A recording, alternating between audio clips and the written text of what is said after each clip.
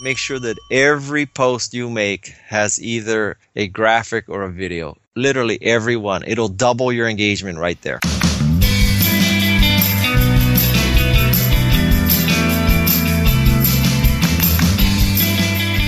Take some time.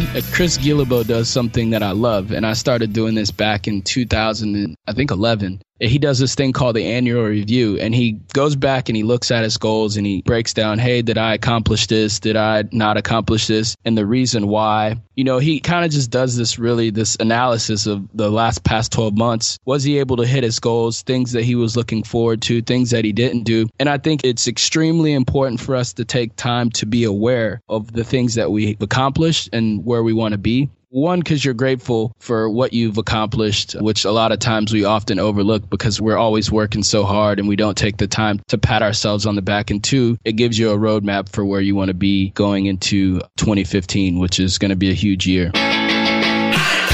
Just take risks. I had tried different things for a long time. So try different things, take some risks. Eventually, if you work hard, something's going to pan out for you that you really enjoy doing. It's important to be conscious of your footprint and your impact in the world. And you need to stop thinking that everybody else is smarter or better than you and that their podcast, their radio show, their TV show is either worthy or better. You need to just get your thoughts together, do your homework and get your voice heard, record your show and get it out there. Just go and don't look back. Take the rearview mirror off the car because you're not going there. Just look forward and keep moving. You're not going to be a better parent because of the nurture versus nature argument, or you're not going to be a better parent because your kid watches less TV than mine. I think the way to be a better parent is to have your life in order, your finances, your health. Make sure you have a job you like because that brings a lot of stress. So if you get all that stuff in order, automatically you're just going to be a better parent. Here is the number one thing that business owners need to be doing. You need to be growing your business. Public relations and marketing is the core of that. If you're spending all your time because you're a podcaster and you're spending all your time just doing podcasts, you're not doing your business right. If you're a blogger and you're spending all your time writing and you're working out, your Google ads and all that stuff, you're just not using your time effectively. You need to be out attracting big audiences to your products and services so that you can make a lot of money. The faster you get you get this sense of what you're supposed to be prioritizing your time with, the faster you're going to be making serious money. Study the market you're moving to and definitely look into the professional organizations because there are people that are already working hard to make your arrival easier. You just don't know it.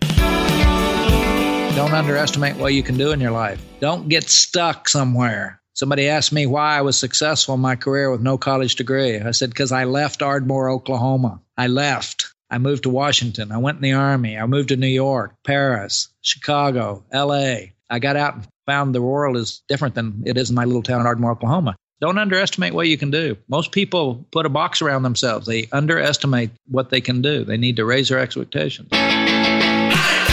You want to make very good friends with all the PR people that you can. And you want to start with the attractions that you really want to visit, hotels, restaurants, things to do, and just make connections. And, let them know what you could potentially do for that business, that hotel, and they're willing to comp you. Now, you have to use the right vocabulary. You need to make sure you're extremely professional. And above all, you need to make sure that you over-deliver on any promises that you give.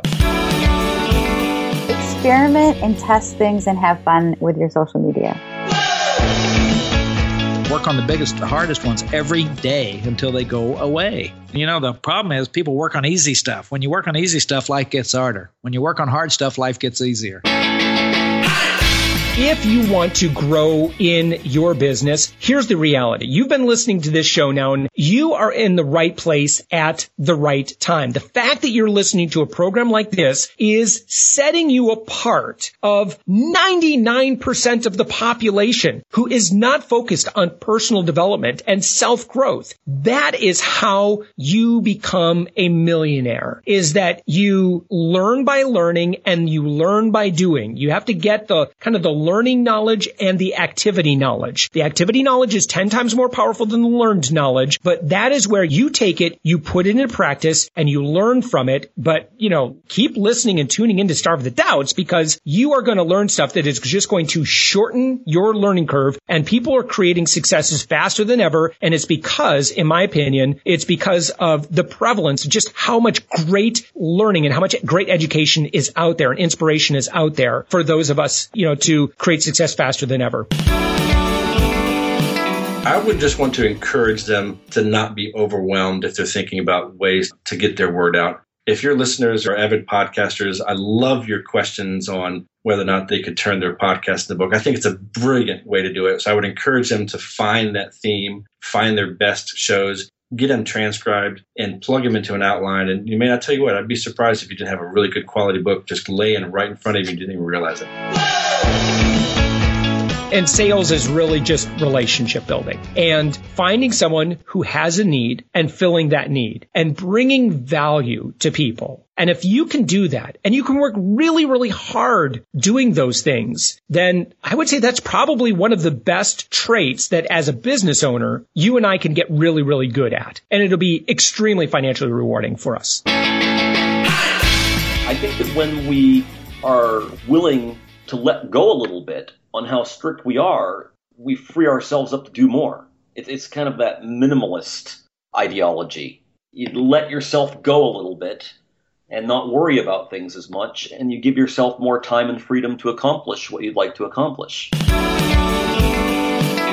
Think about the books and whoever you might be working with, whether it's an author services company or whether it's CreateSafe, or even your book needs to look as good or better than the books to the left and the right of it if it were going to be on the bookstore shelf. So look at the books in your genre, make sure that you can create a great cover and a great image for the cover. When it comes to things that have harmed us in our lives and in the past and along our trail, we need to be willing to forgive, and we need to be willing to let go and let things kind of work out on their own, and that's kind of my overall thought about this social media too. I'm not quite, field of dreams, build it and they will come, but yet I don't push too hard. I think we need to let things forgive and let things naturally take place as they will.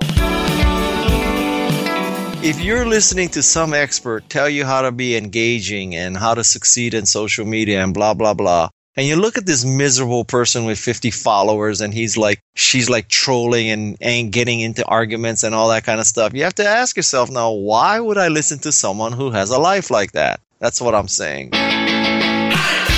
If you can get certain key people involved to talk about your event, to speak at your event, that's always a great way. Building an email list. A lot of people may not be familiar with email marketing, but you can go to Aweber, you can go to Constant Contact. A lot of these places have resources where you can really dig in and see what it takes to build an email list.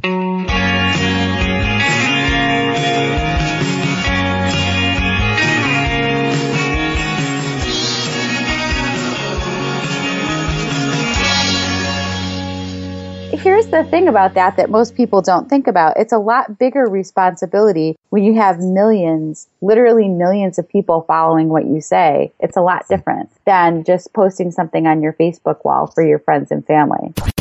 Podcast Movement 2015 is coming to Texas this summer, and we want you to be there. Join over 1,000 current and aspiring podcasters at the world's largest podcaster conference, featuring Sarah Koenig of Serial, Roman Mars of 99% Invisible, Pat Flynn, Aisha Tyler, Lou Mangello, John Lee Dumas, and over 50 other speakers. All that's missing is you.